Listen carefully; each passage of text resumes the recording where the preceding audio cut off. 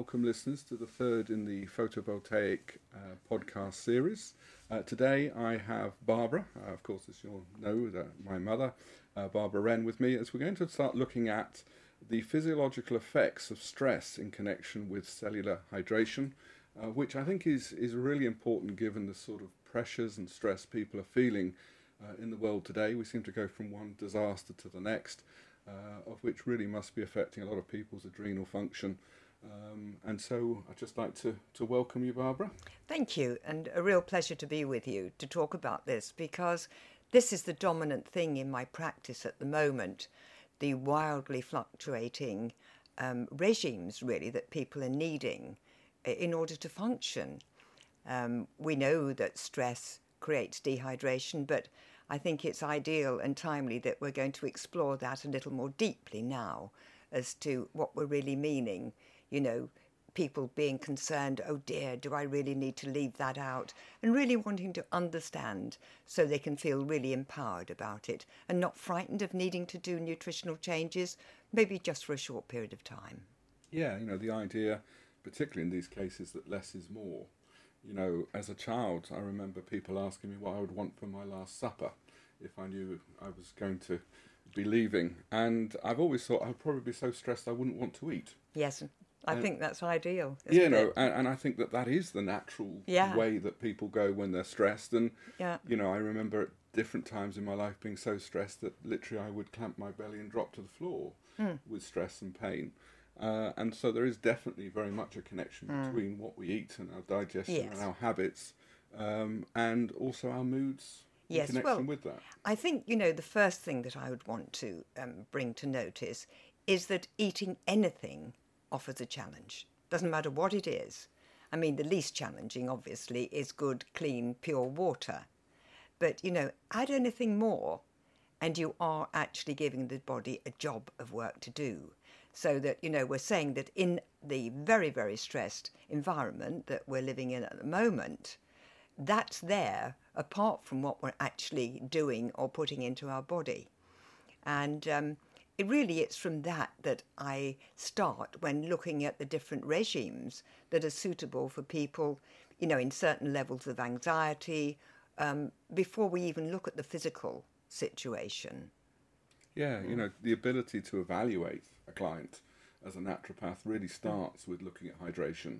You know, if I'm going to put some imprint on that, whether it be nutritional or otherwise, what are the chances of that having a more negative effect if I'm going to overstress the body? You know, in the old days, he used to talk about healing crisis. It seems to have disappeared, that term now.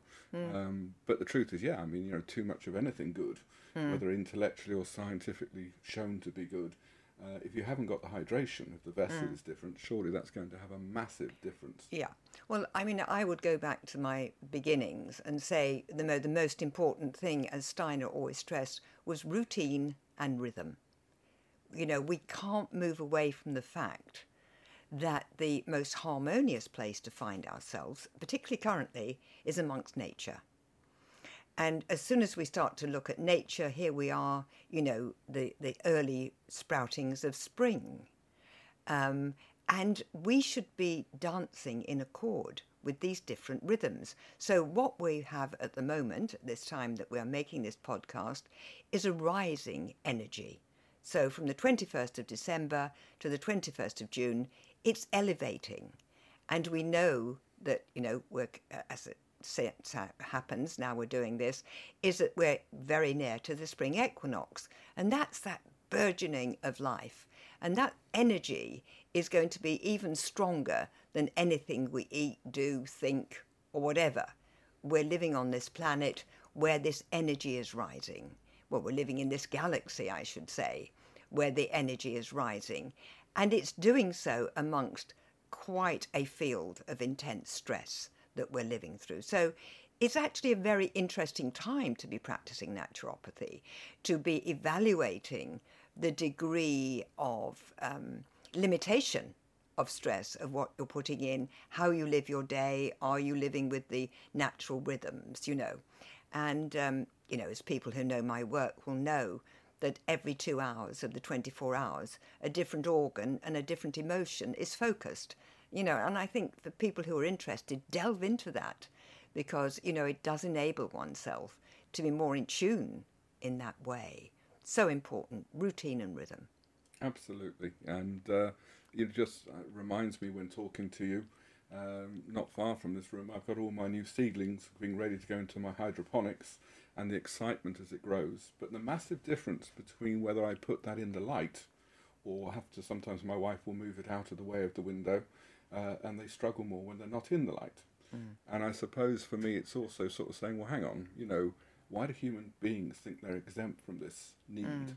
And particularly, when you look at the stress and what we're talking about, if you are under true anxiety or stress in a heavy, sort of consistent manner, on the whole, you're going to go off your food. And I think of animals towards the end of life that take themselves away and basically starve themselves for a few days, where they're trying to reconnect, I suppose, with the light, to clear the body of all the challenges of the digestion, the normal processes that we think are all very important, and to a point they are, but in extreme cases it can be questionable.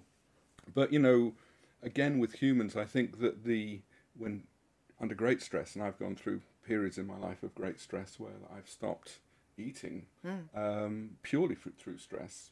And I can't help but think that that is the body's natural way to try and reconnect you to the lights, along the lines of the Heinrich Kramer's sort of 16 stages of cellular change, helping us to basically be more enlightened, and therefore in that process a better way of dealing with our thought processes. And I don't mean in a religious sense, but in a sort of biochemical, biological sense. I absolutely agree, because, at the basis of all of it is transmutation. And of course, if fasting is the word, isn't it? With stress, it's not something you choose. Particularly, the body naturally goes into it. If you put anything in other than water, and of course, under stress, one does become incredibly thirsty. So long as the mechanism is awakened, we know that we can lose that thirst mechanism. But absolutely that. So we're clearing the way. To function in a very different way. As you say, people towards the end of life, eat less and less, and all the rest of it, moving into that clearer, more yin situation. But, we kind of ride over all of this. We're not looking at it and seeing it in that way. But no, I'm, as I say, very, very aware in my practice of really looking at what are the most stressful things in the diet. Yeah. Yes. Absolutely. And it doesn't always have to be in the extreme cases of end of life. I think most people could identify when you meet the first person that you fall in love with. You can almost skip on air and you don't seem to eat, and nothing in life seems to be a problem. It will be overcome. And then, of course, they go and dump you, and suddenly it's like, where's the fridge? Let's get stuck in, sort of thing. And so, even in cases where it isn't always, just a challenge to health, the mental ability to switch off and to cleanse, I think, is so important. Yeah. And so connected to mood. Yeah. Yes, the other word that I'm using a lot in my practice these days is stagnation. Because quite rightly, as you say, if we go into that contracted, more stagnant form, we're not detoxing. And we do know that if we're not detoxing, we can't re-nurture. And again, it's that rhythm that we mentioned at the beginning that really has to be put into place. Most important. Absolutely. And again, if you think of when we talk about SAD syndromes or being sad or depression, which of course, there are many different definitions to that, but it also hooks up with what we talk about in comfort eating. I think when one is sad or depressed, we tend to perhaps eat more to disconnect ourselves from the problem. And of course, if it's something that is much more urgent and can't be dealt with in the short term, so hence anxiety or stress, in that way, we tend to eat less to make us more alert. And I'm thinking of, I think, stories you probably told me as a child of friends of ours who were pilots who wouldn't eat before taking off because they wanted to be more mentally alert. And again, I think some of these things we've forgotten. Yes. Yes. No yes, doubt. I can think of the other pilot too, who only ate once a day at exactly the same time, no matter where in the world he was. And he flew far longer than anybody else, because he kept his health in that way. Yes. Well, again, just obvious things really that I think we do forget in this world where we're kept so busy trying to keep up with all the latest developments. You know, I mean, even doing online banking for me is stressful these days. Yes, absolutely. And I think, you know, also we're bombarded with more is better. This idea that we can solve it with loads of supplements. I don't believe that at all, actually, looking over the many decades. What I mean by that is it's not the beginning. For me, the beginning is for people to understand their story. And I think this is what we're trying to touch on. And I know we're going to do a webinar in more detail, touching on this, less is better. But, the first port of call is the routine and rhythm. How are you sleeping? How are you waking? What are you eating? What is it like? Let's make it less stressful. That's always got to be the first port of call. Yes, yeah. You make me smile with the things on supplements because we're technically a supplement company who spend most of our life showing people what not to do. But the truth with it is that is the truth. Absolutely. And, at the end of the day, appropriate supplementation, evaluating people properly, making sure they've got their points of elimination open and hydration so you don't create some sort of healing crisis is really what we're about. Yeah. It has an appropriate place, but it's understanding the things that go with it. And, when looking at that, I remember when starting out, doing a lot of the sort of Robert Gray and Christopher Herbs with you and Dad, selling to clients. And my goodness, you used to get, amazing results from that. And people would come back and go, oh, gosh, I want to do that twice a year or whatever it is. Now we do it with people.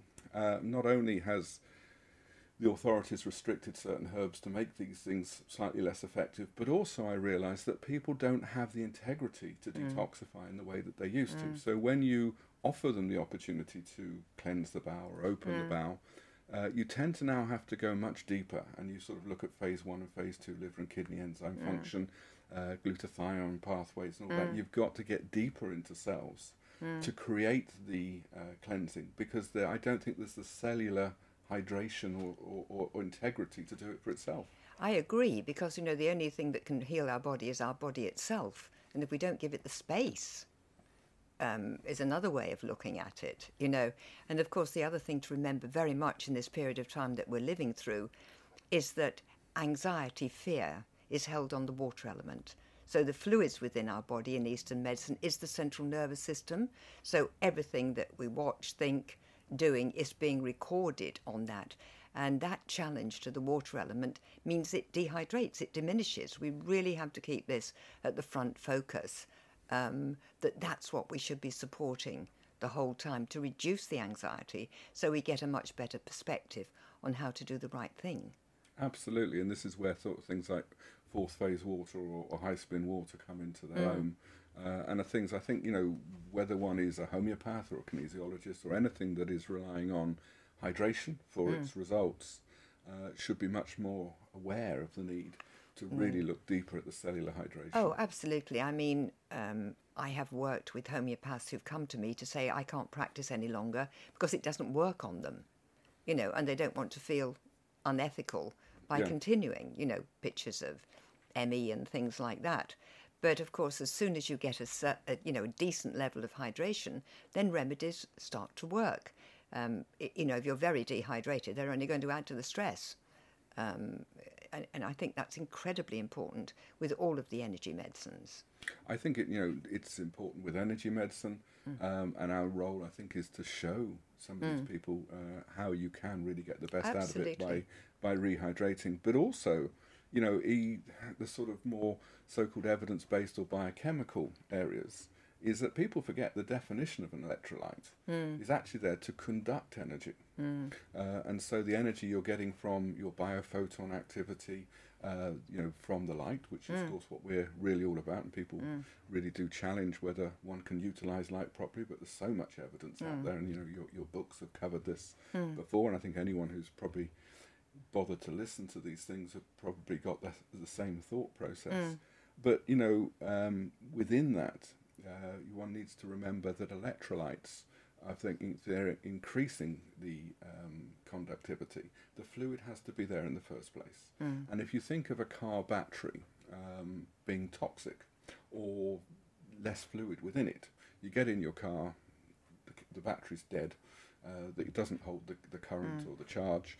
And we think, oh gosh, well, let's just go and change the battery. But we're not surprised that it won't do it. The human body is no different as we get older. The fluids, we become more hydrated, they become more challenged, they become more toxic and less conductive. And therefore, why would we be surprised when we start to have energy problems? Well, of course, the other thing that one can add to that is that the actual charge, the polarity, varies through the 24 hours of the day. And so this brings back into focus my first point of routine and rhythm.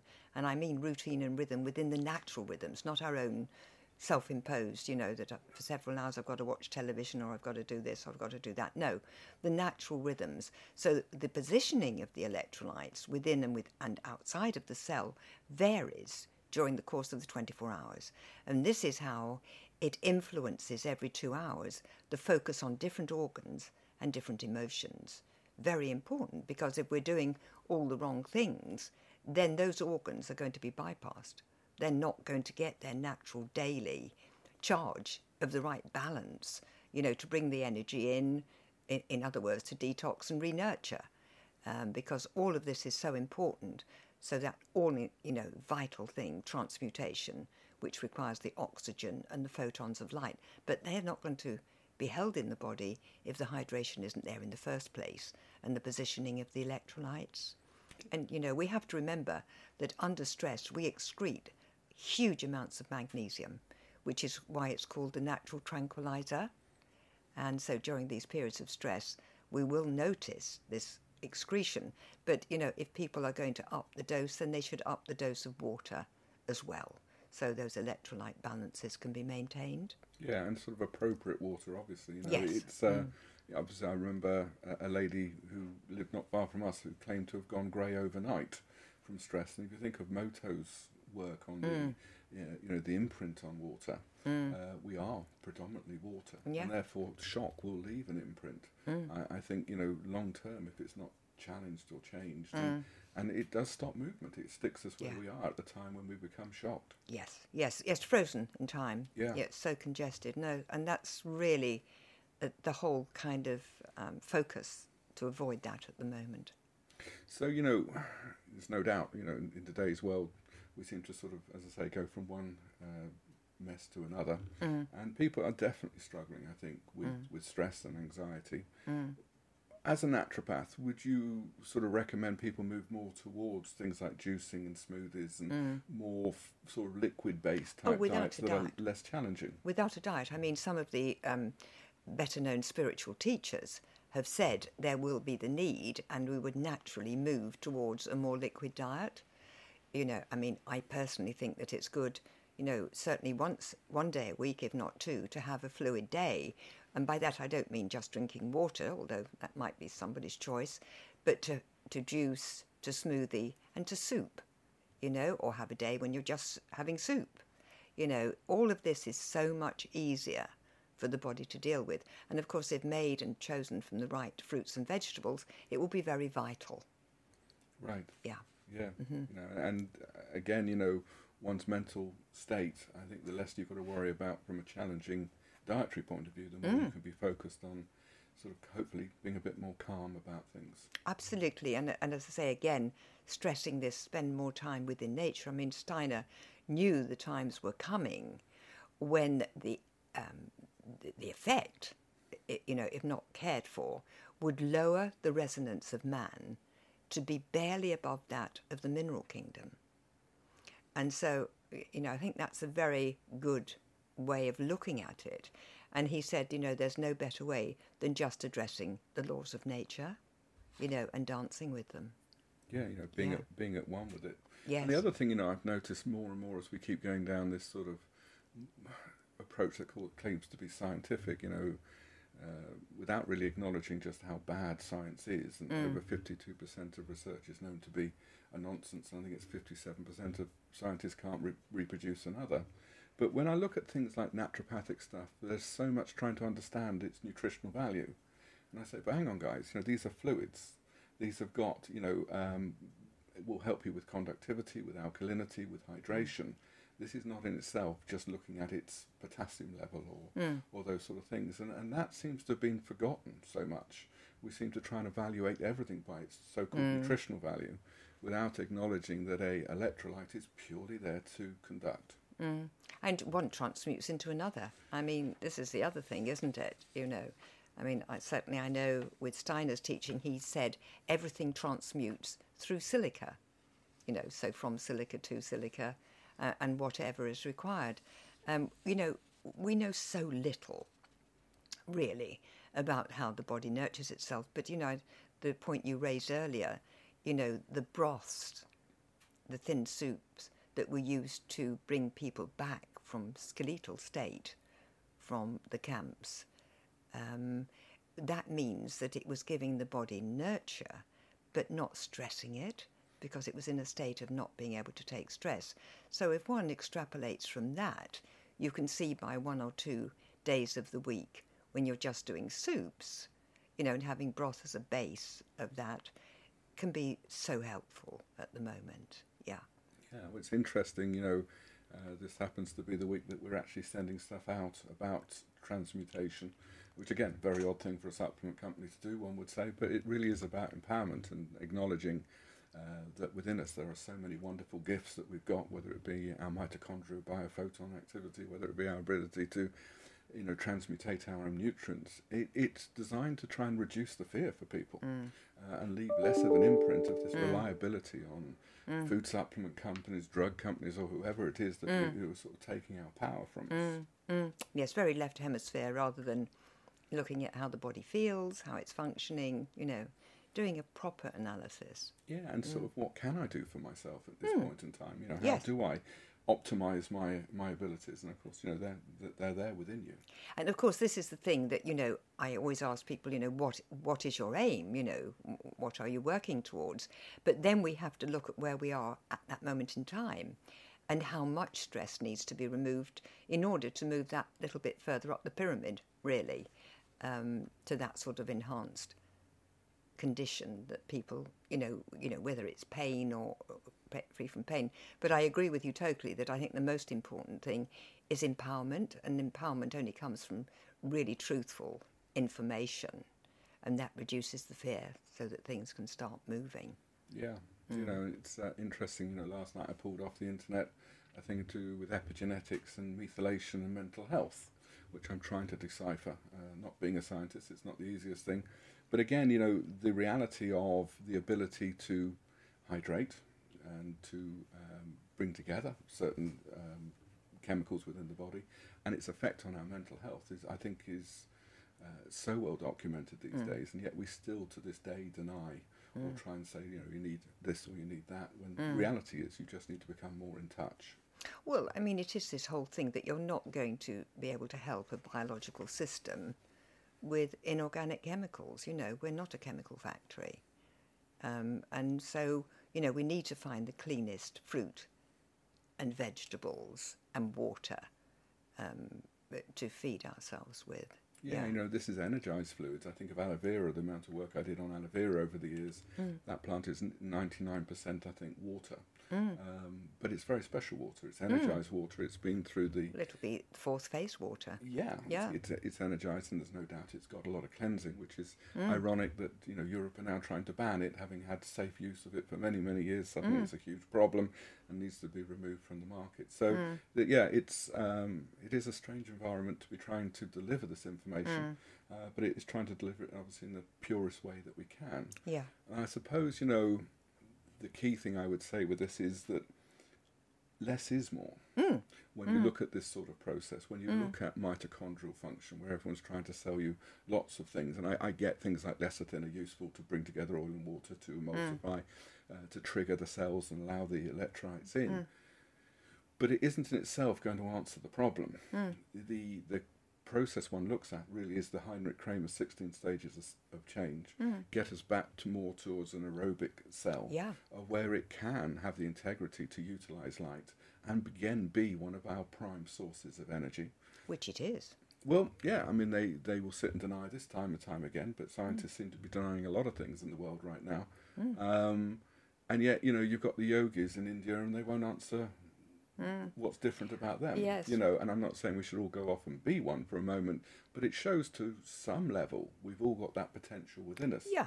And, you know, we just have to be honest about where we're on, you know, where we are on the journey of that.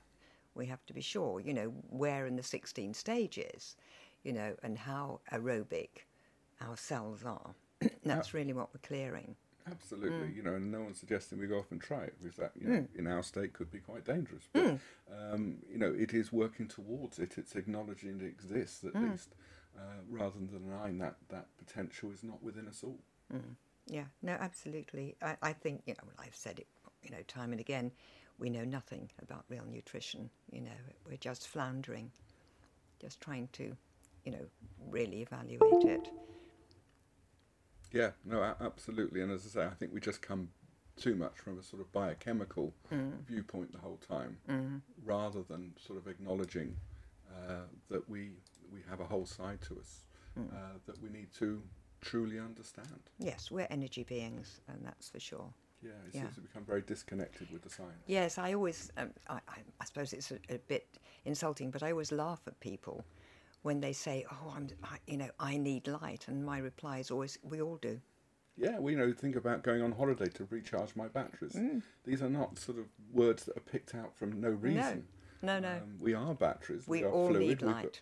We've got all of that going for us, and we need to be treated in that way. Yeah, absolutely. Well, of course, there are, you know, now therapies, you know, using, you know, laser beams, etc., biophotons, all the rest of it. And I just think it's a very, very interesting move in that direction. But then again, you know, being out in the light is, as Steiner says, working with the natural rhythms, sleeping with the dark, waking with the light.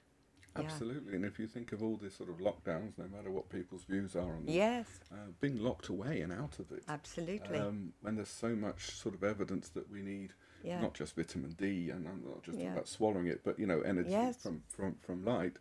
You know, it seems ironic that we all get locked in our homes. And we don't move around, you know, because movement is terribly important to stop the stagnation. Yeah, plus the stress of it all. You know? Yeah, absolutely. Yeah. Well, I think I covered most of what I thought we should cover in this podcast. I don't know if there's anything else we want to add. I hope people can draw from that what they want. They're very welcome to contact me at andy@cornellaholdings.com if they want. I should point out, actually, when we're talking about sort of hydration, we touched on actually phase 1 and phase 2 liver and kidney enzymes.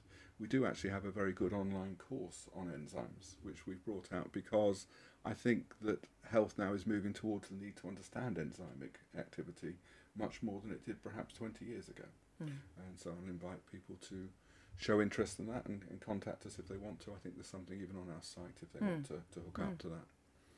All right, guys and viewers, I hope you've enjoyed that. Thank you very much, Barbara. Well, absolute pleasure. And, you know, look forward to expanding upon this, you know, with a webinar. Actually, that's the point we didn't raise, that is that we are going to do a webinar and potentially, I think, a workshop. Yes, do a day's workshop. Which would be particularly on this subject, understanding hydration, evaluating hydration. Exactly, and evaluating regimes which are constantly changing with the level of stress that we're living under. Yeah. Yes, just looking at the big changes that have happened for me over the 50 years of practicing, what worked really well 50 years ago would not have a hope of working now. So just looking at that, how things have changed and how we can be supportive. Okay, well, I'll happily host that at my home.